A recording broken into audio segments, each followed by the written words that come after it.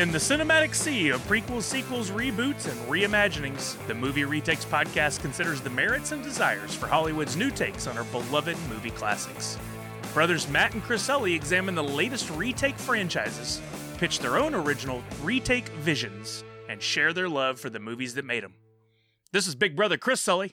And this is Sully at the half scale, Matt Sully. We're so happy to have you come back for another quality episode of Movie Retakes. This one is all about Snowpiercer.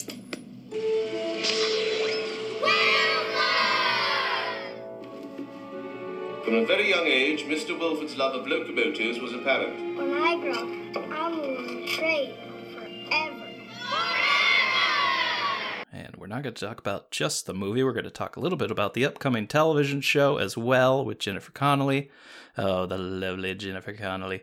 And if you haven't done any subscribing or liking or clicking on all the positive ways that you can do that, please reach out and do that on YouTube, Twitter, and all the other, you know where you are, all the podcast places. Make sure you subscribe because you want to get each one of these episodes. Like my brother said, we have a Snowpiercer-focused episode for you today, and during the podcast we'll answer some very important questions, including, what lie did Bong Joon-ho tell to save his movie? Where can you get a movie ticket for less than $3? And which actor loved the taste of the Snowpiercer protein blocks? Gelatinous blocks. Yummy. They just look disgusting, but I don't know. We eat Jell-O, right? So I guess it's... Isn't that all like, didn't we find out it's all just horse toenails or something? I've heard some stories. I don't want to know how the sausage is made, man. That's I'm just going to enjoy it. Yeah, that's fine. If it's some sort of meat byproduct, I don't care. I don't care what's in a chicken nugget. I know it's all beaks and toenails, but give it to me. I'll eat it. Because with the right sauce, anything goes down okay. There was an actual TV show with Jamie Oliver, the chef, where he went into schools and showed kids how chicken nuggets are made. And the whole process is disgusting. And at the end, he's like, all right, so do you guys want to eat these chicken nuggets or these really good chicken strips? And the kids are all like, chicken nuggets! Yeah. Like, didn't faze them at all. They don't care. Yeah, I remember I watched that the documentary, what's it called? Where the guy eats McDonald's for like a month. Oh, for every meal. Supersize Me. Supersize Me. And there was about 5 minutes after that was over where I'm like, ugh, I'm never eating McDonald's again. But then you drive by a McDonald's, you're like, but everything's so delicious. Yep. So, yeah, I don't really care. It's all so good. What are you watching on television these days? Or streaming, or whatever? Yeah, it's just one of those terms that just sticks around. Like, I still say I record things, but who uses a tape anymore, you know? Yeah, I've been spending a lot of time consuming all kinds of content. Movies and TV. Found a great new show on Amazon Prime called Upload with Robbie Amell. Really enjoying that one. That is a very interesting take on a digital afterlife, if you will. Still watching Tacoma FD. By the Broken Lizards guys. Love that. It's one of the only shows that's putting out any new content right now. I guess they had recorded it all before all the craziness went down, and so there's still a few new episodes. It's from the vault, huh? Basically. Yeah, I think they just were lucky and had it canned at the right time. A lot of podcast listening while I do my daily run. More Mark Maron, WTF, more ID10T with Chris Hardwick. This week you had on Alexandra Daddario, which... whew, I'm in love with her. You got to check her out if you haven't. Nerd Profiles, a podcast I was on, recorded an episode this Friday and it dropped Sunday with my good buddy Pablo, who I met at STCC years ago.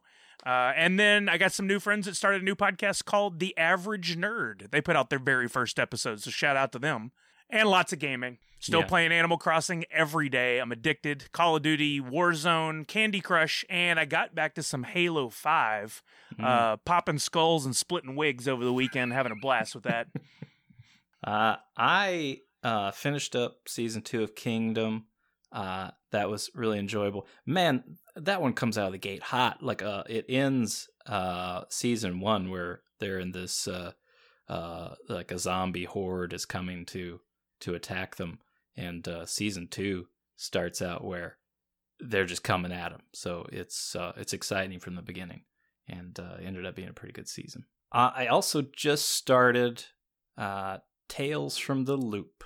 You had talked about that earlier, and I was interested. It was on my list to watch, and I've started. I'm like 4 episodes in, and I'm enjoying it. It's a slow paced show, but I think, I mean, I like it so far. So yeah, that's good. Watched Goonies again. Because that was when Josh Gad had that Goonies reunion, got me hyped about it, and so obviously I had to go and watch that again, and it's still a lot of fun. I have been listening to The Plot Thickens. It's a new podcast from Turner Classic Movies. Ben Mankiewicz is hosting, and they're basically going to do a season about, or each season is going to feature basically someone of interest in the movie industry, and this one's Peter Bogdanovich, which I honestly didn't know much about him. So far, it's been very interesting, but shooting off of that, I've had a movie on my to-watch list forever that for whatever reason I kept putting off, and I finally watched The Last Picture Show. And man, that was a good movie. Like, I had heard people talk about it forever and say how good it was, and I had basic expectations. I try not to get too built up when people recommend things or whatever. But I gotta say, that was a solid film. It's just a small town highlight, basically, of these people that are stuck, generations of people stuck in this small town, and basically, what are their lives like? And there's nothing huge other than that. That's all it is. But it's a great story, and the acting's really great in it. Some people in there that you would know, like Jeff Bridges and Sybil Shepherd, and a few other people. I'd have to look it up, but everybody in there was solid. It was a great movie. Well, before we get into Snowpiercer, whatever, one of those snowy terms, I do have a special segment today, and I still haven't named the segment. You guys got to help me out. You got to give me something. I don't know what to call it. I want to call it off script, or maybe second unit. I don't know. Anyway, It's just a bunch of me blabbing. This one is about foreign cinema. In terms of gross revenue, English language films are vastly overrepresented among the highest grossing films of all time. Among the top 100 highest grossing films, 99 of them are in English, though it could be argued that Minions is in part a foreign language film. This trend has to do with not only where movies are made and how prevalent the English language is spoken, but also international ticket prices. In a country that charges on average $9 a ticket, the U.S. will naturally see higher revenue over India, where the ticket price is less than $3. Wow. Looking at ticket sales rather than box office gross, Indian cinema is hugely popular and lucrative. For 2019, the U.S. sold 1.2 billion movie tickets. That same year in India saw 1.03 billion tickets sold, the majority of which were not for English-language films. The Hindi films, aka Bollywood movies, often take 43% of the sales, with Telugu and Tamil languages picking up much of the remaining pie. They make so many movies, and I forgot to put down the thing. It's like thousands of movies every year they make. Wow. Yeah, just constantly churning them out.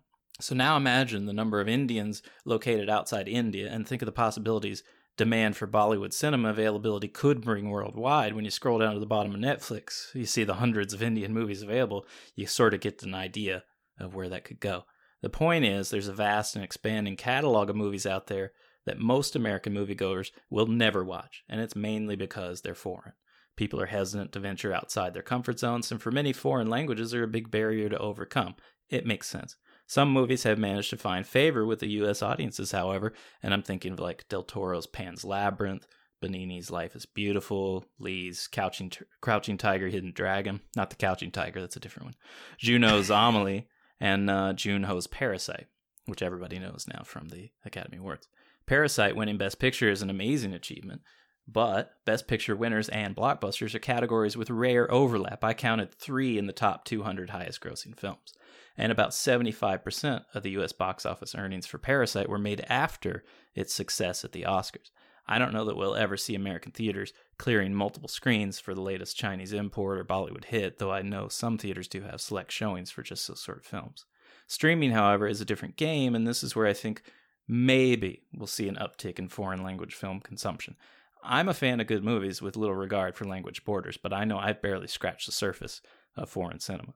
Thanks to Netflix, however, I'm watching shows like The Korean Kingdom that I mentioned earlier, and I'm scratching the walls in anticipation of Dark Season 3, a show which is entirely in German. But audiences aren't the only issue with welcoming exposure to foreign language films. Even directors who make great movies in their native tongue often switch to English. Jean-Pierre Jeunet did Alien Resurrection, Del Toro made Hellboy, Pacific Rim, Ang Lee directed Brokeback Mountain, The Life of Pi, Bong Joon-ho made Snowpiercer. The question is, if they kept all those movies in their own language, would they have been as successful? The answer is likely no. We are creatures of comfort, and many people just loathe subtitles. So foreign language TV and movies will likely forever reach only a fraction of American consumers. So it's up to us to look beyond the Hollywood machine and seek out entertainment in every corner of the world, or else we're going to miss some truly extraordinary work. After all, even the original Mad Max was dubbed. Why? Because distributors believed American audiences would find the Australian accent too difficult to understand.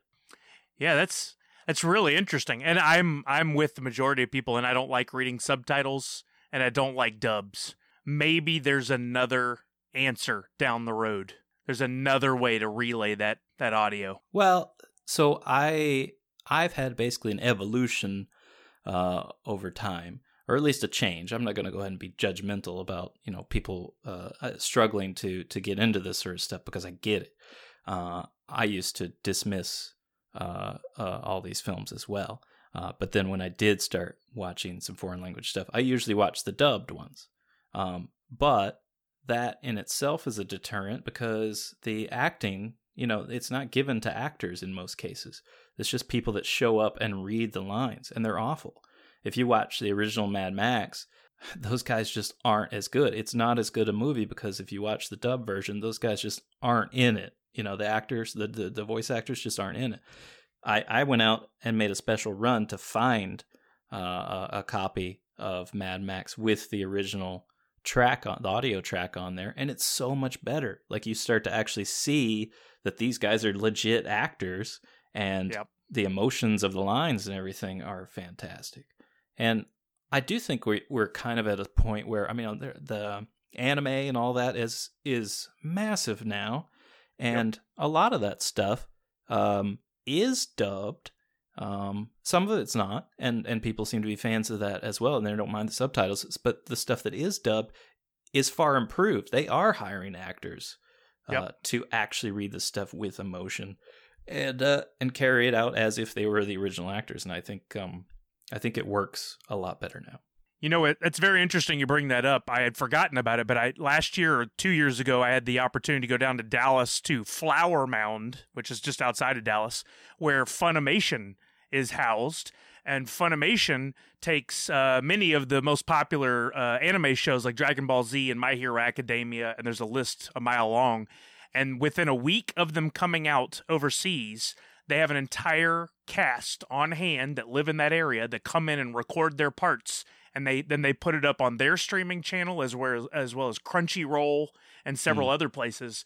And it has turned into a big business, not only for Funimation to the tune of millions and millions of dollars, but for those actors. There are a few that stand out now that tour, in addition to doing the voiceover work, they toured all the cons and signed autographs on those characters, even though they weren't the original designers or the original voices. There's a whole different market for that here. There is a lot of work for voice actors, and I think there's still, when you discover who does voices on these different cartoons and stuff you watch, you see that they do it on multiple shows, and it's a small sort of community. I think it's expanding, but it's, I guess, the people that do it well immediately become high demand. And hopefully it's lucrative as well. With that one guy who does Archer, who does Archer's voice. H. John Benjamin. Yeah.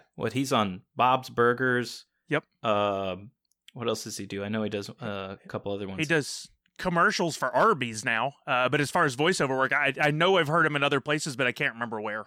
Yeah, I know he's been on, does voices for a few shows I watched. There was an old cartoon they used to watch called Home Movies. And I can't remember what channel that was on. It was all that. You remember Dr. Katz? Like, it was all that squiggly, awful animation, just like children drew it. But this was appropriate, where it was basically featuring these young kids, and he was like a soccer coach on the show. And dude was hilarious. That show was funny. Animation was poor, but I guess that was the point. Like the voice acting was better. All right, so we are going to talk about Snowpiercer, which I know this isn't the section where we give our opinions or whatever, but dang it, I like this movie a lot. Yeah. Same. So let's hear a little bit about Snowpiercer. In a future where a failed climate change experiment has killed all life except for the lucky few who boarded the Snowpiercer, a train that travels around the globe, a new class system emerges. I don't know if I pasted that wrong or it's just an oddly formed sentence or what. But anyway, it's in there. It's a big train. Get on that train and ride it.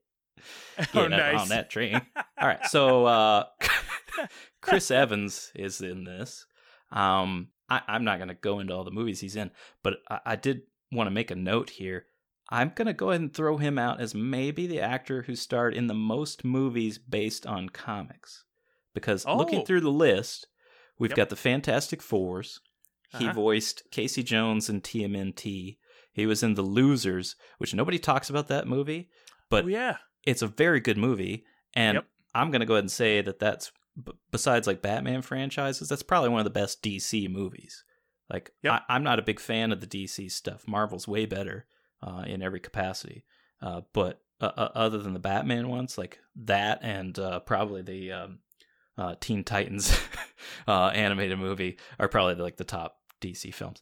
He's also in Scott Pilgrim vs. the World, which is based on a comic. He's in the Captain Americas, the Avengers, and Snowpiercer is based on a comic. So Holy cow! I didn't do the math, but it's got to be like upwards of like a dozen comic book movie adaptations. That's impressive. Yeah. That's really impressive. Speaking of, I saw a really cool, I don't know if it's a statue or somebody just did it for fun the other day, but it was Chris Evans' character in Scott Pilgrim versus the World with the skateboard fighting Captain America with the shield. And I thought that was freaking great, cool. man. Yeah. He's good in that movie, too. That whole movie's great. I love that movie. It is. Who else is in this? Song Kang-ho, who did 24 movies prior to Snowpiercer and has done 9 since. This guy's a workhorse. Wow. Ed Harris, you probably know from Westworld or The Rock, and he's going to be in the upcoming Top Gun Maverick. Sir John Hurt, who way back when was an alien. He's also in Harry Potter and the Deathly Hallows, both of those. He's in the Hellboy movies. Tilda Swinton, she's in tons of things and rock solid in everything. She's one of my favorite actresses of all time. Mm-hmm. She's just amazing. You might know her from Doctor Strange, Grand Budapest Hotel, Chronicles of Narnia, or Constantine. Jamie Bell is in this. He's in Rocket Man. He was also in Fantastic Four, but I think the different Fantastic Four series. Yes. Jumper. And if you can recall, a long time ago, especially when you see his face, he's little Billy Elliot. You remember that movie? Back in 2000? That's him? That's Billy Elliot. Oh, man. Yeah, that's great. Yeah, that movie was fantastic. I haven't watched it in a long time, but I remember liking that movie a lot. Huh. Octavia Spencer's in this. She's from Hidden Figures and The Help. I like her a lot, too. She's good. I think we're going to see a lot of stuff from her over the next few years. Evan Bremner was from Trainspotting. And Koh Sung, who was in The Host. That was another Bong Joon-ho movie. And that's who directed this, Bong Joon-ho, who did Parasite, so you probably recognize his name from that. He also did Okja, Mother, and The Host. He's also a big writer. He wrote all those movies that I just said. The Okja, Parasite, Mother, and The Host. Kelly Masterson also wrote on this, and he worked on Before the Devil Knows You're Dead. That's a movie with Philip Seymour Hoffman and Ethan Hawke. It's a disturbing, and it's a good movie, but it's messed up.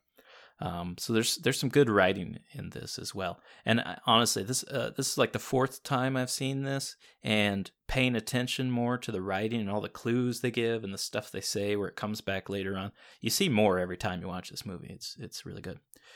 This came out in 2013, so this is the first movie we've done that is not in the 80s. So we have jumped quite a few decades ahead. Which is fantastic. People were asking, are we just going to spend our lives in the 80s? Which, why wouldn't you? Right. But there is other movies out there in other time periods. Now this, I say 2013 because that's when it came out in South Korea. Internationally, however, we're going with 2014, June 27th in the U.S. And so just for that, because most of our focus has been U.S. release dates. I'm going to stick with 2014 in our fun facts around that time. The big box office winners, it wasn't that long ago, so everybody should remember these. Transformers, Age of Extinction, The Hobbit, Battle of the Five Armies, Guardians of the Galaxy came out then, The Hunger Games, Mockingjay Part 1, X-Men Days of Future Past, Captain America, The Winter Soldier, and Interstellar. So those were all the big box office winners that year. A lot of, man, you could sit, I mean, we know we're inundated with all the superhero stuff, but every one of those is science fiction or fantasy. Yeah. I guess that's just the world we live in now. Like, there's great stories to be told, but that's just impressive that everything that's come out is sci-fi and fantasy. You talk about nerds unite. Nerds are ruling the box office. Hell yeah. And there was obviously a span of time from the South Korean release to the U.S. That delay in the U.S. release was caused by Harvey Weinstein, who wanted 20 minutes of footage edited and opening and closing monologues added. But Bong declined. In response, a free Snowpiercer petition campaign demanding the director's cut of the film be released in the U.S., and eventually Bong succeeded in getting the film released in an uncut form. This was achieved through a change in distributors to Radius TWC, which meant the film only received a limited release in art house cinemas.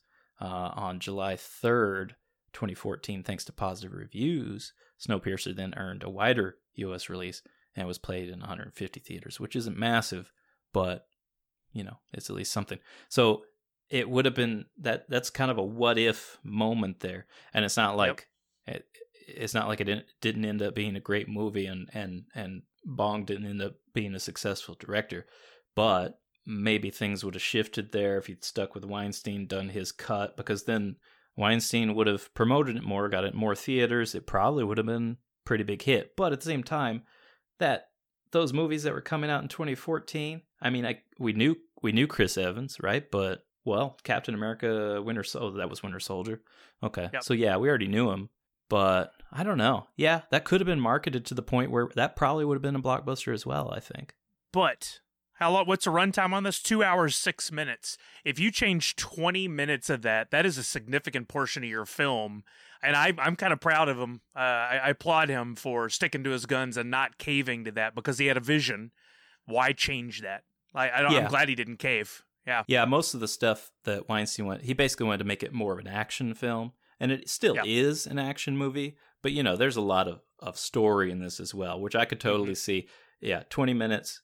He probably would have cut all this dialogue stuff, the exploration of the train, explaining a lot of the history and all that, and we would have just had another fight with axes and stuff, which, you know, I would have welcomed that as well. But at the same time, I really like the movie that came out of this. So this made $86 million. That's worldwide. This only made $4 million in the U.S. Wow, and that's on a $39 million budget. So yeah, all the money it made was elsewhere, not in the U.S. And hugely rated, 94% on Rotten Tomatoes. That is an achievement. Very and well rare. deserved.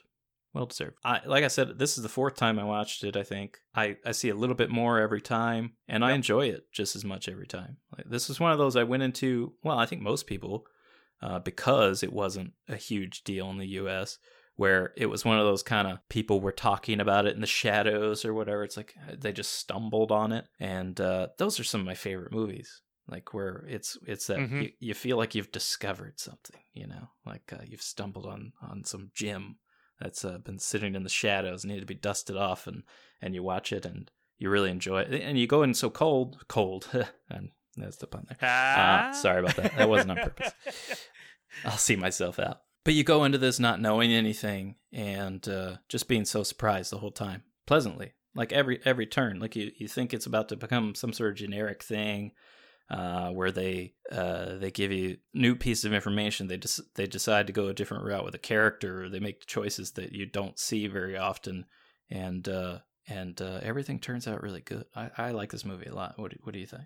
Oh, I definitely am a fan. I had a little bit different experience going into it because I had started running in the circles of the Comic-Con conventions right around the time that the hubbub around this internationally was starting to get big, and I was eagerly awaiting a U.S. release. Sadly, couldn't get to the theater to see it. I wish I had, but as soon as it was available to rent, I jumped on it. But even having seen trailers, did not know what this film was about, and I didn't do a lot of reading on it. But Chris Evans being in it, huge selling point for me. I'm a big fan of his work. I think he's a great actor. He's been in, like you said, many, many of my favorite films.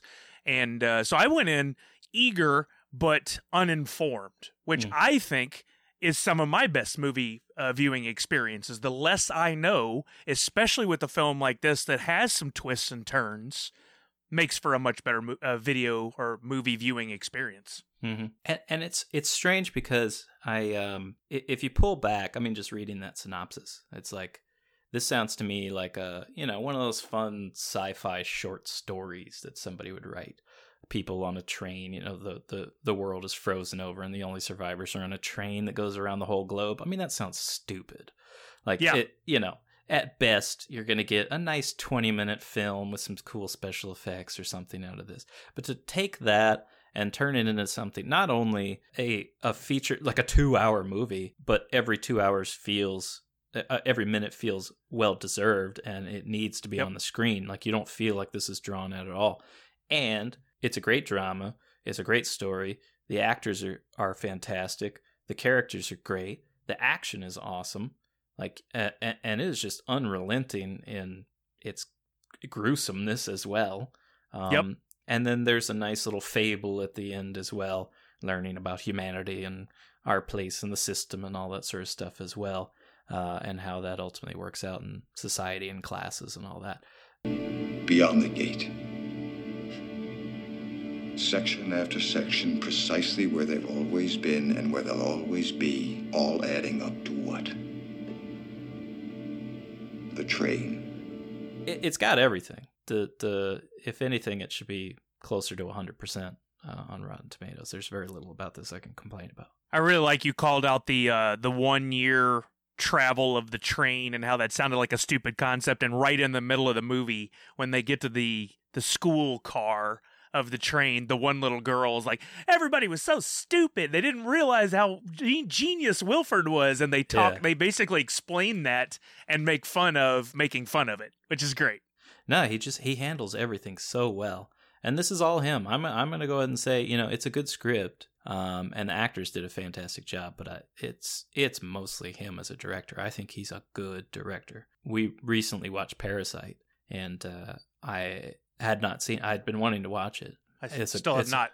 It's a great movie, man. And that's another one. Honestly, people talk about spoilers and stuff. I pretty much don't pay attention to anything. So I went into Parasite cold too, despite it being an award winner and all that, and everybody talking about it. I didn't know anything about it. I got no clue. Oh, okay, cool. So I'm not. Yeah. It's also very good, and not knowing anything about it makes it that much more fun to experience. Yeah. Overall, he's a fantastic director. If you haven't watched Snowpiercer, if you haven't watched Parasite, go watch both of those. They're really good. I've got a few notes that I made. My patented bulleted items system here. Just the name of the train, the Rattling Ark. They reference it in the beginning. I didn't quite get that. I mean, it's an arc and it does rattle down the tracks, but that seemed too easy. I don't think that's I thought that was interesting. You what? Like, I don't think that's the name though. I think it is called the Snowpiercer. I guess they just referred to that as that rattling arc called the Snowpiercer. It is strange. I caught that too. That was odd. Yeah, it was. I think it was used as a proper noun in the way it was written on the screen. I think it was capitalized. I'll have to go back because I thought that was interesting. I couldn't believe they're on that train for, like, I made these notes in order as I was watching, but to know that they were on that train for 17, 18 years, dear God, can you imagine? And and as is pointed out later in the film, no one had ever gone from one end of the train all the way to the other. Chris Evans' character Curtis was the first to do that. Yeah. I thought that was insane. That chick that's like his second in command that has the gun in the final scenes. Yeah. When we first meet her, she gets hit in the head with a shoe and bleeds and then eats it. Yeah. Like, what the? She is twisted. Yeah, she's and what's he references, she's having some emotional issues or something like that towards the end. I'm like, oh, yeah, she is. I just put her down as Yellow Jacket chick. Yeah. In my notes. And then I made this note before it because I totally forgot the plot twists in this. I know I watched it years ago and I've forgotten just enough where I could enjoy it almost like a first movie viewing experience again. I was like, in my notes, I was like, wait a minute, they got no bullets, But then later, there's a whole segment where they're shooting between cars. That was convenient that they didn't have bullets. But then, of course, we get to the end of the film and we find out there was a reason for that. Whether or not it's specifically explained or not, it was by design. I love that they stop in the middle of one of the giant battle scenes to celebrate Happy New Year. That cracked me up. that whole section of the movie is just amazing. Like the action in there, the fighting, and it's tense the whole time. And then it all goes dark, and they have to fight in the dark, and then just stopping in the middle to celebrate the New Year's. That's hilarious. It was like, oh, let's all pause. He's got the megaphone. Let's all pause and celebrate real quick, and then back to the action. Yeah, I thought that was great. Yeah, even my next bullet was the long tunnel night vision segment. Just wow. And when I did read, I think we'll probably get to it in the cool behind the scenes stuff at the end, so I won't reference it specifically right now. But when they come running in with the torches on screen, just wow, that was just visually stunning. Yeah, I love that. Tilda Swinton. Passengers, this is not a shoe. This is disorder. This is size 10 chaos. Again, you said it. I think she's a magnificent actress. I love the way she gets into each of the characters she plays. She can be creepy AF. She can be very convincing. I don't know where or why that scene where she takes her teeth out is so unique. And she's such a good actress that you can see her like exposing weakness in herself and in her character just by that simple maneuver. Yeah. Like, why is that powerful? But somehow she made it powerful. I'm like, I don't understand what I just saw, but that was cool. Yeah, she sort of steals the show in this one. Oh, like, yeah. She's power. Like, when she first gets up there and starts to talk, you're just like, she just becomes that character, and it's amazing. She does something that only the best of the best actors and actresses do, and that is they apply nervous tics and mannerisms to a character that most people are never able to do. And those little things make them so much more real. The speech impediments, the tics of an eye, motions in the head and hands, like the way she does these actions with her hands that we learn later in the film serve a purpose. Oh, right. That was a really cool touch. That was the director telling her to do those, but still she executed them perfectly. And the way they zoomed in on the hands when she did it, you know they're going to reference it again in the film, and they do. The Wilford origin story and song in the cart with the kids. Oh, man. What happens if the engine stops? We all freeze and die. But will it stop or will it stop? No! Can you tell us why? The engine is eternal. Yes, the engine is forever. Yes. I literally laughed out loud, and I thought that I can't wait to do the podcast and to have that audio segment of the song somewhere in the podcast. Oh, it probably had just played. Yep. Love it. I'm going to listen back. I'm going to laugh again and then laugh at us laughing at us laughing. Yeah, that's going to be great. Those were my big bullet takeaways. I'll be honest. I watched this. I was a little tired when I watched it. That first hour and 10 minutes, it's rocking along. It's good setup. We got the action. Then there gets this segment where they're chatting, him and Song Kang-ho, Namgung Minsu, I can't, half those names I couldn't pronounce in the movie, where they're having a nice conversation back and forth that's key to the movie. And I fell asleep 3 times watching that. No. and finally got up, made a cup of coffee, and got back into it because I knew it was so good and so important. That speech from Chris Evans at that moment, like, so good. Oh my God, that's the best acting he's ever done. I agree. It was amazing. You felt it because that is a gut-wrenching story. And it gives so much background on his character and how he's evolved and stuff, and just what's happened with the origin of the train. And I think a lot of people would have made the choice to either show that, like they would actually go film it, which was not necessary because you understood everything from his expression and the way he told the story. We didn't need to see that. And that's another thing too, is how the story unfolds is so important. Like, we spend so much time, like we literally start at the back of the train and work our way forward. They don't. The only time we see people that are from the front of the train, it wasn't when they visit the back of the train. Like we move car by car as an audience up the line, and they could have done that differently. Like the only thing that's really is I guess I didn't really notice it before, as they opened the movie was showing the rockets that are being launched into space. Yep. And I don't really know why he did that. That's the only thing I was like, we didn't get anything from that. That's an odd one. Yeah. I felt that was very out of place and set a tone that I tried to just ignore this time around. When I saw it, I was like, that doesn't match the rest of the film. That doesn't work for me. I'm going to pretend I didn't just see that. Yeah. That's maybe one of the only flaws. One of the new things I noticed this time around, too, is the opening credits.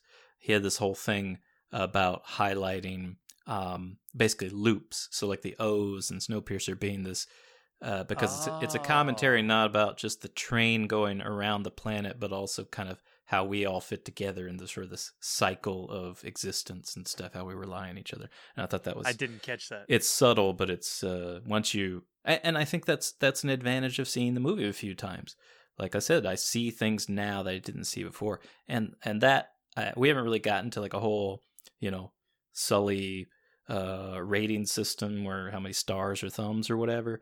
But for me, and when I rate a movie, rewatchability is a huge factor. A movie can be fantastic, but if I only ever want to see it once and I don't ever want to go back and watch it again, it loses quite a bit. Yeah. About the only time that's okay is when there's a giant twist. Well, but even then. Yeah. I talk about it a lot in different settings, but The Matrix, one of my all-time favorite films, I have watched probably 150 times at this point. Still catching stuff. Yeah. Still catching little nods and little wording and phrases and stuff that I didn't catch in the first 149 viewings. It's insane. Yeah. Yeah, it's nuts. But that's my overall take from the film. I think one thing I just did remember in what you were talking about was sometimes not showing something, just referring to it like he did during that speech. They have that dude hold his arm out for the longest time, 7 minutes, while he's wearing the Flava Flav clock around his neck. And then he pulls his arm in and they hit it with that giant hammer, but they don't actually show the hit. No reason for it. You get it. You get the vibe. You get the feel through the eyes of the people watching that event or averting their eyes, which I think that's so powerful. You don't have to show everything. Even in a film that's so over the top with the blood and guts, they still decided not to show that exact instant, which I thought was very interesting. Yeah, he's and when you see Parasite, you pick up more on that too. But he's very good at setting you up for what's coming. Like go ahead and placing something in your mind. So like before he smashes the dude's arm, we have a long take of that hammer. Just that massive hammer that is there, and we all know what's about to happen. So you're right. We don't need to see the impact. We've already imagined it a dozen times before he ever swung. Yep. So that's brilliance of directing, in my opinion. It's kind of like reading a book. He's planted all those seeds, and it's up to you to visualize it, and you'll probably visualize something that's even more disturbing or graphic than he could ever show on screen. This ain't Saw. If you want that, go watch Saw, or any of the 82 Saw films, Yeah, so those the audience comes in, and we already have an ability to carry through on a lot of stuff, whether you've shown it to us or not. So we're already come in armed, and that's what's great about movies is there's interaction there. We all watch the same movie, but in a way we've added our own elements every time we watch it, so it's personal, and that's pretty great. All right, so we are going to do some Snowpiercer pitches, and this is a fun time, everybody, because we get to, like I said just then, we get to use our imaginations, and we get to tell a story that we would like to see of what Snowpiercer could become in a sequel. And I don't know if you've made a television series or a movie or what, but I'd like to hear yours if you want. Okay, I'll go first. Before I jump into mine, I would like to plant a little seed, if I may, for everyone. We have a secret code word that might come into play in a future giveaway, and that code word is steak. STEAK, steak. And I think if you've just watched Snowpiercer, you know why that is a secret code word. So Now for my pitch of a Snowpiercer retake. I have decided to go with a sequel. I had several options that I was really thinking through. Now, we know they're doing this TV series. I don't know much about it at all. I have seen a trailer. It's going to be interesting to see what they do, but I just can't imagine this going on for seasons. I just don't know how you do that. So in my mind, that definitely doesn't play as another film. What I'm going to do is a direct sequel where the events take place immediately at the end of the first movie. And it's called Snowpiercers. Like you go from Alien to Aliens, I'm going Snowpiercer to Snowpiercers. Let me give you my synopsis, and then I will give you my casting. I will go ahead and say the same actress that played Yona is back, Ko Asung. So here's my synopsis, which I will read because I put a lot of time into it. The second film picks up exactly at the end of the first, with Yona and young Timmy heading out into the snow. They stop to look at that polar bear, which clearly means that life has found a way to survive. When it dawns on Yona that Wilford, played by Ed Harris originally, would have seen this as a possibility. He would have understood that the train was not the end of the journey, but a means to survive the freezing temperatures caused by CW7. Yona and Timmy return to the train wreckage to comb over the remains and find their way back to the lead car. They find a journal written by Wilford meant to be handed off to Curtis that explains the inner workings of the train and the plan that he had set in place for the creation of a new civilization to be executed when the world once again became inhabitable. During their discovery, several other passengers who somehow survived the crash find Yona and Timmy, and the group, now 12 people strong, decide to head off in search of Wilford's bunker, which he established before setting the train in motion 18 years before. This new group of Snowpiercers, that's the title. It's a play on words because now they're going out into the snow. Okay, if you have to explain it, it's not so good, but I did it anyway. This new group of Snowpiercers must endure the harsh weather, wild animals, and limited supplies as they follow the instructions left behind in Wilford's journal. To most of the group, the world is a strange place that they had only heard about from the older people on the train, and they are clearly not prepared for such an adventure. The New Year mark, as we referenced when we were talking about the film, they had just passed a day or two prior, is the destination, as that was the original point, or the origin point of the train, very close to the bunker in the mountains that Wilford had constructed.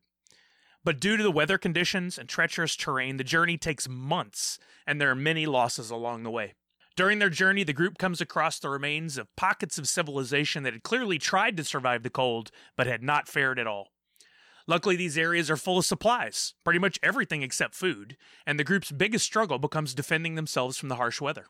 After a very long journey, the remaining members of the group, now Yona and 3 others, poor Timmy did not make it, arrive at the secret entrance to Wilford's bunker, found at the base of a large mountain, marked only by a small logo, just like the ones found at the front and back of the Rattling Ark. That W that could flip around to be the phone now flips around with the press of a plate to reveal a number pad. The number that is needed is in Wilford's journal, so they punch it in. The rock formation opens to reveal an entry hall into a huge facility built into the mountain.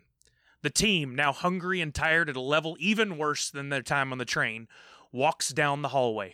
A faint noise, not heard at the entrance, grows louder as they make their way down the hallway, and they see light coming from a turn at the end.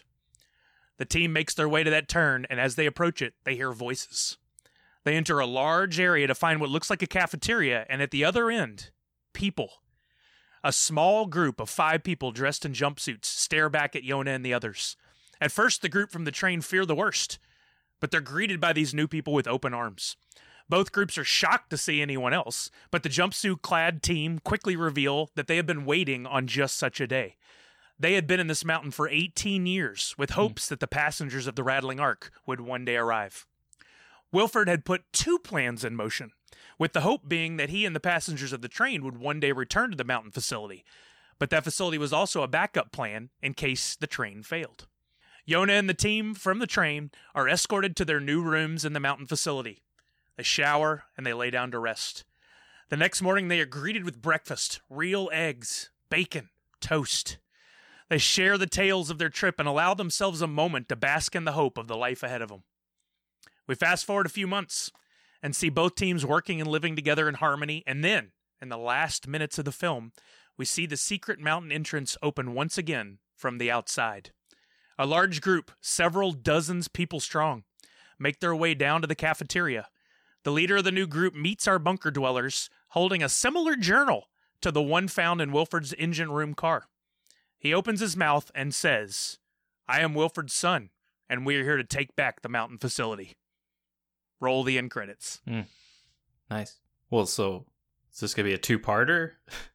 It could be. I like the idea that this kind of wraps up their journey. They think it's over. It could even be maybe a post-credit scene if you really wanted to go nuts. But I feel like this world had to be much bigger. You can't. They open the first movie and say the world is everyone's extinct. Oh yeah, but by the way, there's this train. Mm-hmm. Are you seriously telling me that this guy Wilford, who was preaching that this was going to happen, that no one else listened? So I imagine, and he's a smart guy, and he has clearly an abundance of wealth.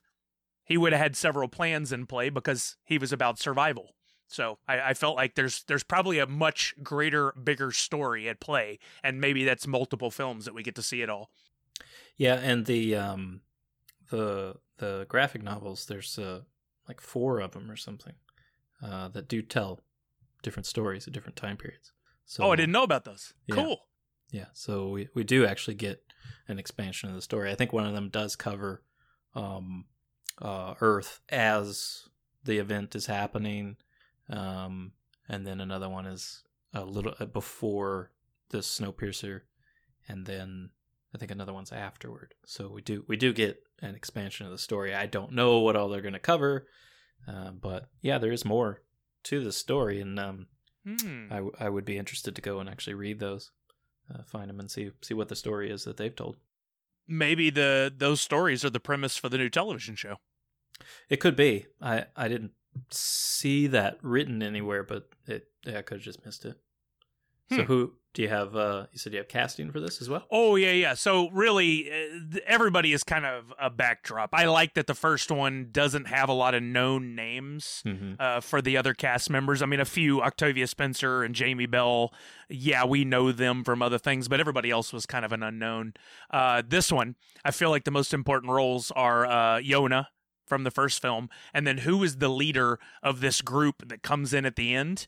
And I like this actor, Edward Norton, as Wilford's son, which I think is very believable if you look at Ed Harris and you look at Edward Norton as well. So yeah, we've had this a few times. There's it's just going to continue to happen where we've got some similarities. I spent more time on the story this go around, and so also I didn't do any casting. I would like to see where we can. A continuation, so Yonah and Bong Joon-ho as a director would be nice. But yeah, I didn't get into casting. I would like to go back and think about that, but here's my pitch. And I don't have a cool name for it or anything, so just Snowpiercer out in the cold. We'll let the marketing team figure that out. Yeah, that's not my responsibility. The wreckage of the Snowpiercer is covered in ice and snow, and is slowly blending into the barren, stark, white landscape. The tracks of Yonah and Timmy have long since been covered by snow, but the railroad tracks begin to shake, the weather clear, and we see another train in the distance. A second Wilford super train is slowing before the wreckage of the first. When the train stops after a long silence, one of the doors of the train opens and a hesitant passenger steps out. Then there are more people, armed forces and first-class passengers, their bright clothes visible for miles against the white earth. Then there's an explosion at the tail end of the long train, and dozens of the tail enders spill out of the broken heap. When a struggle ensues, we see people slaughtered on both sides of the conflict, while many others flee into the mountains. There's shouting and gunshots and silence. The world is quiet again.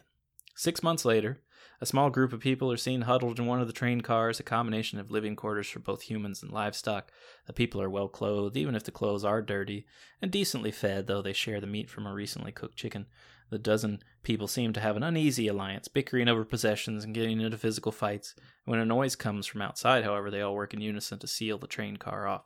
They are scared, hiding from raiders who have again come to pillage what food is left aboard the second train. The frightened group says that what the pillagers have come for is likely the last of the food, and from the angry, muffled shouts and violent bangs against the metal walls, it seems the raiders are upset by what little left there is to steal. The next time the raiders come, says someone from the group, it will be for the small band of surviving passengers. After the raid is over, they decide they have to leave the train. They journey over mountains, fighting wolves, harsh storms, and amongst themselves until they reach what appears to be a small town constructed from the remains of cars, ships, and storage containers. Using reflective surfaces, the people have cleared and heated a patch of earth where they are growing food and raising polar bears for meat, but the town is far from prosperous. The town cautiously brings them in, and when the townspeople find out they are train survivors, there's infighting over whether or not the group should be allowed to stay. For days, the group is watched, kept away from the children, though one townsman confesses he was the survivor of the first train, part of the rebellion that led to its destruction. He says how weak they were individually, but their collective hatred for the evil, selfish people of the front gave them strength. Sometimes, he says, you need a proper villain to help humanity thrive. As he finishes the story, he begins to realize that this group of train folk may not all have been from the tail end. Before he can confirm this, the raiders show up. The second train group thinks they must have tracked them from the wreck, but a villager meets the raiders, pointing out their new guests. The raiders capture the visitors and travel back to their own base, a massive underground facility, complete with electricity and running water. The Wilford Incorporated logo is all over the walls and appears to be a factory and testing facility for the trains that existed prior to Earth freezing over. As the group waits in a holding room, they try to determine if the raiders and the others they met were perhaps also in some way tied to the train, and more importantly, which car sections they were from. If they were from an opposing class of passengers, they could make trouble for the group, so the captives decide not to confess anything about which end of the train they were from. One by one, members of the group are taken away for interrogation as the audience is left to make their own determination as to the origins of everyone. So that's what I want to play with throughout, is we don't really know who was from what class or whatever, and so they're all going to have a blend because they stole clothes from other people and they're eating, all that sort of stuff. One man who talks escape plans appears to possibly be a former military personnel on the train. A woman who's bothered by just about everything comes across as one of the former privileged. An older man, frail but generous and caring, just wants them all to live through this new struggle. A young couple, neutral in their behavior, are determined to stay together. In the end, we don't know which section any one of them was from, only that they learned to survive together. Each person comes back from their interrogation telling of a one-armed man who drilled them for answers, while an Asian girl stood by his side staring. When the prissy woman doesn't return from her interrogation, the group is taken from holding and shown their work areas and living quarters. It's clear that they will be staying against their will. The old man, however, is taken from the group weeping. They assume he's seen as a useless commodity and will likely be killed. The couple and the others begin work on an assembling line. They have a daily routine, and they work alongside others who have come from different parts of the world, either stumbling into the raiders on patrol or taken from villages and towns they had established. We discovered that the raiders are taking resources wherever they find them and bringing them back to the base for their own use, and having the workers construct new trains so they can expand their global reach. The couple works the assembly line. The tough military guy is recruited as a guard. The prissy woman is a cleaner. Among the workers, there are struggles and a gang-like pecking order. It's prison life, where too many people have forced groups to form to survive. Not all the workers are able to make it in that life. Some are murdered by their own, and when someone attempts to run, they are publicly slaughtered by the leader's men. Others cling to existence, as sad as it may be. Life here is better than on the train, as some say, but others wish for more. They all agree that if they want to choose what life they want, they would need to leave the old Wilford base. The couple, the cleaner, and the guard work together and form an escape plan. When their plan fails, it's revealed that Yona, the Asian girl with clairvoyant powers, saw what they were going to do and told their leader, the one-armed man. He gathers the entire base and executes the guard and the prissy cleaning woman. Yona is clearly upset by the event, and it's evident she has been physically and emotionally beaten down, but only steps in when the leader calls for the young couple to be executed as well. Yona convinces him instead to put them in the breeding program where they are producing the next generation of loyal servants. The young man becomes an assistant with injecting women to impregnate them, and the young woman is one of the women tasked with carrying children. The leader, in Genghis Khan style, it's actually Genghis Khan, comes in weekly to donate his sperm for the breeding, and we know now that all the babies are his, and in many cases he rapes the women rather than relying on scientific methods. Time passes, the young woman becomes pregnant, and the couple isn't entirely sure who the father is. Witnessing his partner's rape time and again, the young man wants to kill the leader, but the young woman wants to escape. The rebellious couple finds an unlikely ally in Yona. She lets them know their baby will become important for the new world. She wants to, her powers have basically increased over time. Mm-hmm. She wants to help them escape on a recently completed train, but says she'll stay behind to kill the leader so the raiders won't be forced to hunt the couple down. Through a time lapse, we watch the young couple's baby grow up on a farm, become leader of a community, then that community wars with the neighboring town. As time passes, it's apparent the boy is ruthless and terrible, starting a war with the disparate survivors of humanity. Yona narrates to explain that this war would bring the small towns together to defeat him. which ultimately combine their resources to better expand humanity and extend the viability of human survival. In the last part of the montage, we see an older Yona killing the couple's son, thousands of people gathered in celebration. Wow. So rather than him being the savior of humanity as a good guy, we need him to be a villain, so everybody comes together to take his ass down. Didn't see that. Yeah, as soon as you had said that Yona had that vision, I instantly had the thought, oh, okay. He's going to be the good guy. He's going to be the savior. Yeah, you're right. That's good. Yeah, he's John Connor. But now he's not. That's exactly what I was thinking. Yeah, he's the Terminator. I don't know. Whatever. I love it. Yeah, that's good. I can't believe we both went with a bunker in the mountains. But it does beg the question, why the train in the first one at all? Yeah, I don't know. Well, so there's only this slight. I was thinking how dumb it was too. There is an explanation in that Wilford film where it says originally it was a luxury liner that needed to a luxury train that had to be impervious to super cold and super hot.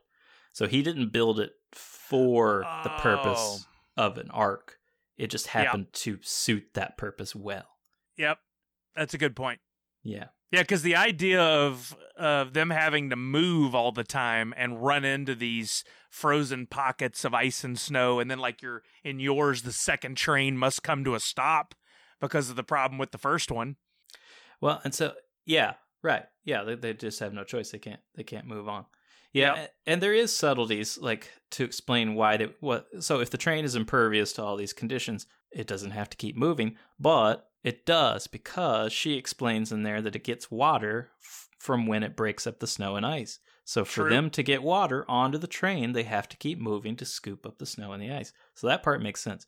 I just wish the train tracks, and how it gripped the tracks was a better system. Yeah, no doubt. It's just constantly about to fall off. But it needs to be like that Disney tram that kind of wraps around. Yes. Yeah, exactly. That would have been way better. Yeah, had they known in advance that this was a preparation for a frozen wasteland, they probably would have heated rail tracks. But well, and by being on the move, I mean, in your story, you actually played into the fact that because they were stationary, the groups outside the train knew where to attack over and over and over again. If the train's moving and only comes around once a year, it would take anybody that wasn't on the train forever to even figure that out. They would have been fine for a long time if it weren't for stuff on the tracks. Yeah. And you notice you and I both dismissed Timmy. Like, I didn't even write him in. I was got a whole thing where he was involved, but I'm like, I don't know what to do with him. I'm like, come on, a 5-year-old boy in a frozen tundra?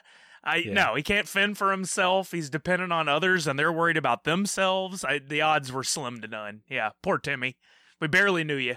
Yeah. And I think Yona, going out as inexperienced as she was, with life on Earth, she probably wouldn't survive either without somebody else's help. Like, she's not going to learn how to farm all of a sudden or kill a polar but she bear. was a little clairvoyant, and that could sure have its benefits. True, but that's not going to grow potatoes. Like, it would keep her from getting bitten by a wolf, maybe, but even then, I imagine. Well, that's another thing that's there's a few problems with Snowpiercer, but they would have been so weakened that them fighting anyone in some sort of rebellion probably wouldn't. It would have been over in less than a minute. They only ate cockroaches. So I don't know. That provides protein, but I wouldn't think enough. And then there is something that comes up that I don't think it's like a goof, which is glaring this time around, where the matches, the kid takes the matches and then runs off with them, and then they're in his case later on when they need them. And the number of matches. There were some the way they were used, there shouldn't have been one left at the end, I think, is what I read as well. There was something in there where somebody did an editing thing or a reshoot or whatever and forgot a storyline. And it could have been fixed. All you needed to do was cut the kid stealing them, because they probably added that to explain how he would light the torch later on, but we didn't need that. We could have assumed there was other matches on the ship. Yeah. So, or they started the fire from friction or something else. Yeah. Sure. Yeah, you can make fire. Yeah. So that They really just literally cutting out 3 seconds of the film would fix that. I think those kind of things are funny and they're interesting. Some people get straight up bent out of shape about movies because of that kind of stuff. Clearly, they've never edited a film. Oh, God. Because can you imagine trying to keep track of all that crap? Yeah. It's good. I couldn't fathom. All right, so I think those are both quality pitches, but we're not making these movies. There is a television show, however, coming out. And so we do want to talk a little bit about that because there are some things that we're questioning, as much as we can discover about this. And here's the synopsis. This is set 7 years after the world has become a frozen wasteland. So that actually places us before the Snowpiercer movie. It's a prequel. Snowpiercer, the television series, centers on the remnants of humanity who inhabit a giant perpetually moving train that circles the globe. So 7 years, if I'm right, that would actually put us at that story they tell about the people, one of the other revolutions. Yes, you're right. So that's what this is going to be about. And this thing is already renewed for a second season, which I don't understand how that's possible. So, I mean, that makes me feel good about wanting to watch it. I don't generally jump into a show without multiple seasons now. That means one of two things to me. Either they went ahead and filmed both seasons all at once because that would be way cheaper on budget, or, and this actually, I'm surprised more studios haven't done this, there is a huge thing, I don't know what you would call this exactly, a fear of getting into a show because of how often shows are canceled. And I think you've even mentioned it before, and I know I have. It's like, I'm not getting in on season 1 unless I know there's going to be more. Is this just a marketing ploy? Did they just say this so we wouldn't give up before season 1 had even finished airing? I don't know. And I don't know if I've said this on the show, but basically I want I want a contract. I want to know that you're going to give us a show and you're going to support your own show. Like, why should we keep turning up to watch these shows and you cancel them not when they don't have viewers? There's still millions of people watching these shows that you've canceled. Millions. And you count it as a failure. Well, any failures on your part, my friend, for not supporting your own programming. It used to put on a television show that sucked probably the first 2 seasons, and then they got better, and then people started showing up. What Seinfeld was awful. We said it at the same time. It was a terrible show. But starting season 3, it actually got genuinely funny. Yep. And then it was one of the top shows forever. And you've got to change how this is done. Stop making a million shows. Yep. Give us one new show a year and make it solid. And support your own damn show. And don't make a series that's going to continue on forever. I'm sorry that you're not going to have Friends again. It's not going to carry on for however many ridiculous seasons that show went on until everybody dates everybody and you've told every stupid trope possible. Tell us that there is a story here that will be resolved in 3 seasons. 4 seasons, whatever. So we know what we're getting into. Like, we're all in this together, man. We want good entertainment. I totally agree. And honestly, I would say that these studios and television stations are run by people that are concerned about nothing but the money. Yet, where's the financial smarts in spending millions of dollars in production and salaries, millions of dollars in advertising, and then not even showing all the episodes? How much investment did you put in? And like the perfect example is always Firefly. There's 13 episodes. They only showed 10. And they showed them out of order. They showed them out of order, for God's sake. Yeah, nothing was handled right on that show. All right, so who's going to be in this? Well, we know Jennifer Connelly's going to be in this. And what's so funny is I know her so much that I forgot to go and add in what all she's been in. So I'm going to look that up. Career Opportunities. Yep. Labyrinth. Beautiful Mind. She was also in she was actually in Spider-Man Homecoming for a second. She's in the MCU, she is Friday. Remember, I think I talked about that before. She's the voice of Friday, the AI that takes over after Jarvis becomes Vision. And let us not forget, or if you want to, but she was in Hulk. Oh, yeah. Yeah. She was also in Blood Diamond, Dark Water, Pollock, Requiem for a Dream, Dark City. All right, we're going back pretty far. But oh man, Requiem for a Dream is one twisted ass flick. Yeah, and I can't watch that again. And I think we did mention this on the Top Gun episode. She is going to be in Top Gun Maverick as well. So it's exciting to see that she's coming back. Agreed. And you know what? I like her. Yeah, she's a decent actress, and I feel like she's going to be one of these women that's just going to be lovely at any age, you know? So I could totally see her carrying on for quite a while. All right, there's more people in this than Jennifer Connelly. Daveed Diggs, he was in The Get Down and Blackish. Also does a lot of voice work. He's did voices for Star Wars, Resistance, Bob's Burgers, and he was the voice of Dose in Ferdinand. Mickey Sumner is in this. Was an American Maid and Marriage Story. Sheila Vand, who was on 24 Legacy, Whiskey Tango Foxtrot, and Argo. Lena Hall, which was she was on All My Children. Allison Wright was in a few TV shows: Castle Rock, Sneaky Pete, The Americans. Edo Goldberg was in Westworld, the Get Shorty television show, and Peaky Blinders as well. So quite a few TV actors here. Aaron Glenane was on a show called 68 Whiskey and a miniseries called Picnic at Hanging Rock. Karen Conoval was on The X-Files, Dirk Gently's Holistic Detective Agency, and The Good Doctor. And oddly enough, I didn't go through the entire cast, but I found it odd that quite a few of them did voices on BoJack Horseman. And I was trying to figure out if there was some sort of producer tie-in that, or writer tie-in, why so many of them, or maybe it's just one of those things like they were looking for people with certain voices, maybe. I don't know, but that's strange. A lot of more in BoJack. This is interesting. You didn't say this name. I scrolled way down on IMDb, and IMDb is showing 2 seasons worth of content. They show 20 episodes next to Jennifer Connelly's name, listed as 2020, 2021. But if you get way down the list, Sean Bean is listed, and it only says 10 episodes next to his name. So my first thought was, oh crap, he's going to die again, because he's known for dying and everything. He's only listed for 2021. Yeah. I did read that. That's interesting. Yeah, which I wish we could go ahead and just skip ahead, because Sean Bean is amazing.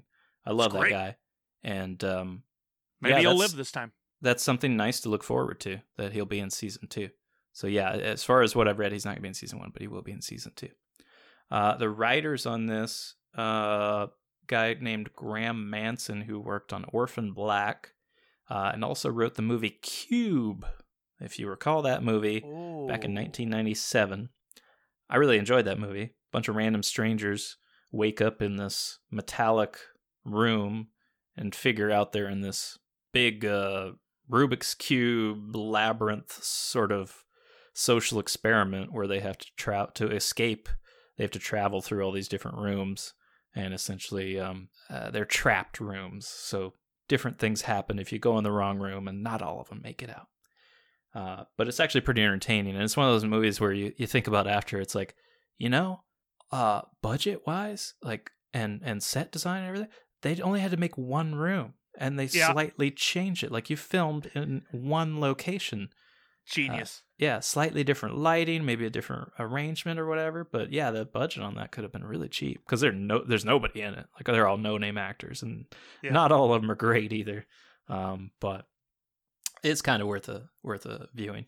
The series is going to come out May 17th, 2020. So this is a first for our episodes. In a few cases where not only we moved out of the 80s, but this is going to be the first retake to actually come out very close to our episode. So wow, you might think we planned this. Yeah, exactly. It's crazy. We did, actually. Hey, yeah, yay us. So I don't know. I'm curious for listeners to give some feedback. How many people are interested in this show? And and once it actually comes on, how many are watching it, and how many are enjoying it? And I got a couple questions. Yeah. I got a couple questions for you. One, did you watch the trailer? Yes. Okay, I did too. I don't remember crap from it. I just know I saw it and I was like, I'm in because it's called Snowpiercer. But 2, I'm guessing since it's TNT, it's going to be a week-to-week release, not an all available at once. Which would you prefer? Oh, I don't do the week-to-week anymore. Yeah, I need to stream it. I don't know anybody who's... Somebody, Edgar Wright shared something on Twitter the other day about a show that's going to air at a certain time, and it was he took a picture of, like, I don't know if it was a TV guide or if what still exists that shows what's the newspaper shows what's coming out or whatever. But I'm like, who does this? Like, as if it's so archaic, the thought of looking in to see what's going to come on. And I just honestly, I don't even, when I think about watching stuff, 0% of me is thinking about what's on television. I pull up Netflix, I pull up Crave, I pull up all these other things, or I'll go to YouTube, or bring up a podcast. But I have no idea what's on television. I don't know what networks air what. I don't care. Eventually, if it's a success, they'll get onto the streaming networks, and then I'll watch it then. I'm also the guy who will wait 30 years for a video game to become 99 cents so that I'll buy it and then play it, because I don't care about what's new. If the thing's cool and it's timeless enough, I'll get it. I'm sure people listening are like, so far, they're like, there's a lot of similarities between these Sully brothers, but this is one we differ on vastly. I am day one video game release guy, take the day off and play it to stay ahead of everybody. I am watch the show week to week or all on the weekend it drops because I don't want anything spoiled. I don't want anybody to tell me what happens before I get to see the reveal. I am very different, and I don't say I detest the week-to-week releases. I definitely think there are some positives to it, and the one thing that makes week-to-week release good is the conversations that go on between the episodes with your friends. Like Lost was a prime example of how great that can be, but that was in a time where we didn't have a streaming option. That's right. And so now I think even that is lost, because find somebody else that's going to watch this week to week. I think the only show I can think of where that's happening now and people are talking are Westworld. Westworld. Other than that, I can't cite anything where people are like, oh, did you see the latest Goldbergs? I mean, other than me. But yeah, still. No, Lost is literally the last show that I planned to watch when it aired. Yep. And, oh man, I didn't miss them. Like, I showed up every time. Now, I just don't care. I've been burned so many times on shows where I get into stuff and they cancel it. And so I honestly, I don't care anymore. I have no heart for it. I will wait until the show is completely done, and then I'll wait for people to talk about it and say that was a great show. And be like, okay, cool. And then I'll check it out. I'm fine with waiting. No big deal. All right. A couple of notes here. So this was in development at TNT for over 3 years. Whoa. And during that time, the series faced numerous production issues and delays arising from creative differences between the series producers and the network. The series remained in development hell until May 2019, when it was announced that the series would instead air on TNT's sister network, TBS, for a spring 2020 release, and that it was already renewed for a second season. However, in September 2019, the decision to change networks was reversed. So I don't know what's going on over there. Weird. But that doesn't really give me a lot of confidence either. So, well, if you compare TNT and TBS, which one is the bigger name? Be TNT, wouldn't it? I guess. I mean, my eyes are about the same, but I'm wondering if that's a positive sign that they decided to bring it back to TNT. I don't know. Some strange things, but we'll see. All right. It's a fun time. It's trivia time. We're going to learn some cool things about Snowpiercer. I'm going to hit it off. Director Bong Joon-ho often clashed with producer Harvey Weinstein, who frequently interfered in order to create his vision of the film. Among the many requests, the producer insisted of having the fish scene removed in favor of more action. Bong, who considered it his favorite shot in the film, was adamant to keep it in. He told the producer that he wanted to keep the shot for personal reason, as a tribute to his late father, who was a fisherman. Upon hearing this, Weinstein said that family is very important to him, so he granted Bong to keep the shot. In an interview, the director said, "It was a fucking lie. My father was not a fisherman." He just wanted his movie I love made. that. That's great.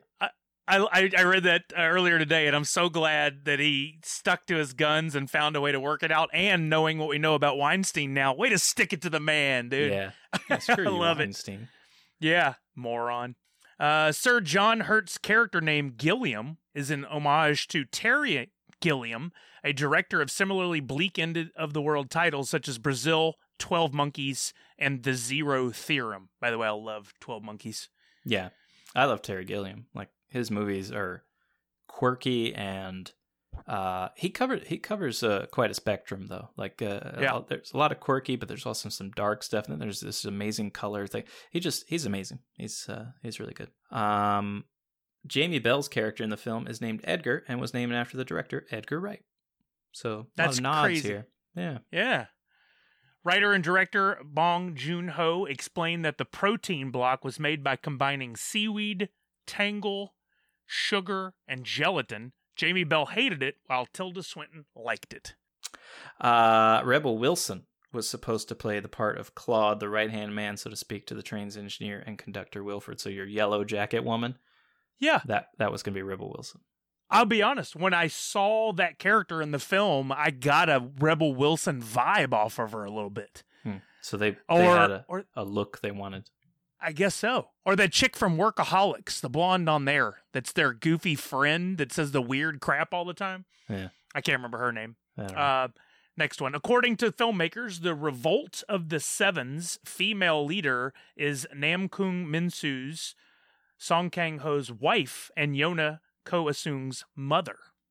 Interesting.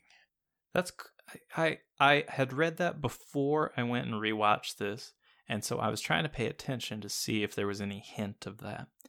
And there is a little where they when they see the frozen images of the people that are still out there, that he talks about that the leader was a Inuit woman and knows details about them.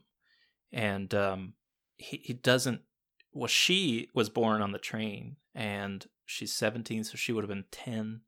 And we don't know if the mom was even around with them. She could have been the Inuit woman who he doesn't say that it was her mother or anything, but that's who it was. But the fact that he knows details and the way that he's looking out the window and stuff, there's something in there. And I was also thinking, I was wondering if that was why they were in prison, was that it involved that in some way. But he said something around the same time where he says every year they look out the window. So I don't think that was it. I don't know what the offense was to put both of them in prison, but that's interesting. I'd like to know more on that too. Same. Bong Joon-ho first wrote the part of Mason with John C. Reilly in mind, but then adapted the character for Tilda Swinton, though he intentionally left lines of Mason being referred to in the masculine form in the script, which shows up in the movie. They call her Sir.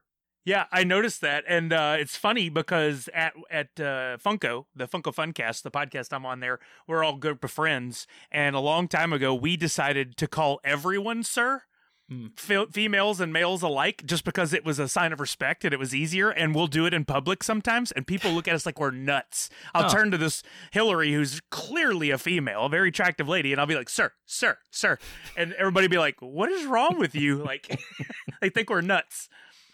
And I love that. I can't imagine what that film would have been like with John C. Reilly in that role. Like, I see him, I think comedy. I know he's capable of more, but I don't know. My mind would have not been in the right place, I don't think. I've seen him in dramatic roles. He's a really good actor. Like, he's good. If you ever watch Magnolia, you should see him in that. He's fantastic in that. I've heard that brought up 10 times this year, and I've yet to see it. I need to go ahead and break down and watch it. Yeah. Check it out. The glasses that Mason was wearing were originally Tilda Swinton's. When writer and director Bong Joon-ho visited her, they played with her children's playbox and found them. Huh. Interesting. So she used to be super blind because those things are thick, I guess. No doubt.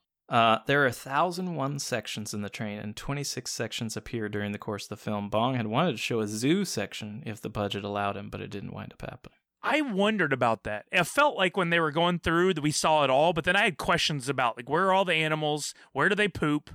Like, there were things that that didn't make sense, and I just assumed we didn't see all the cars. But then my thought kept going, too, like, If you want to go all the way back to the water, you got to go through the kids' school. You got to go through all these other rooms. Like they didn't leave a hallway down the side. You always had to go down the middle of everything, which I thought was very interesting.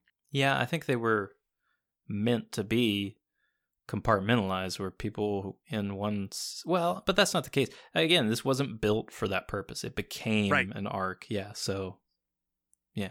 And it was about maximizing space, too. So. Yeah. The markings on the engine, a circle with a narrow S on it, represent the yin-yang, the same relationship between the front and the back of the train. The front can't survive without the children of the back, and the back can't survive without the food from the front. A perfect symbiotic relationship.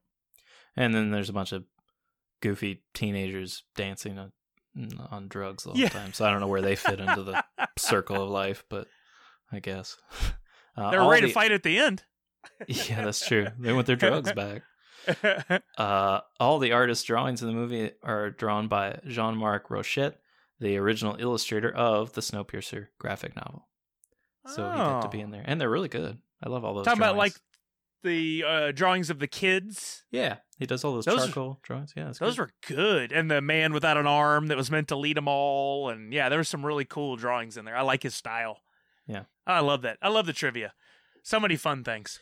Yeah, I wish there was some more for this, but there wasn't a ton. But I feel like we got some good stuff in there. Well, I enjoyed talking about Snowpiercer. It is a great movie. I think we both recommend you should go out and watch it. Absolutely. You're going to watch the television series. I may wait a few years, but you let me know if it's any good. And I mean, we don't have to wait long. It's 2 weeks from today when we're recording, so I'm excited about that. Yeah, if we get this out in a couple days, you'll still be able to listen to this before the TV show airs. Well, thank you again, everybody, for coming. This has been another fantastic episode of Movie Retakes. Thank you, my brother, for showing up. Always a lot of fun. Yeah, and absolutely. Don't forget, if this does go up in the next few days, we do have that awesome Ghostbusters giveaway going on right now. Or if you listen to this in the future, just follow our social channels. Chances are there's another giveaway of some kind going on. Don't forget to enter those and return daily for more opportunities to win. Fantastic. Don't forget to say Nerds Unite. Nerds Unite. There it is. What happens Bye, everybody. if the engine stops? We all freeze and die. But will it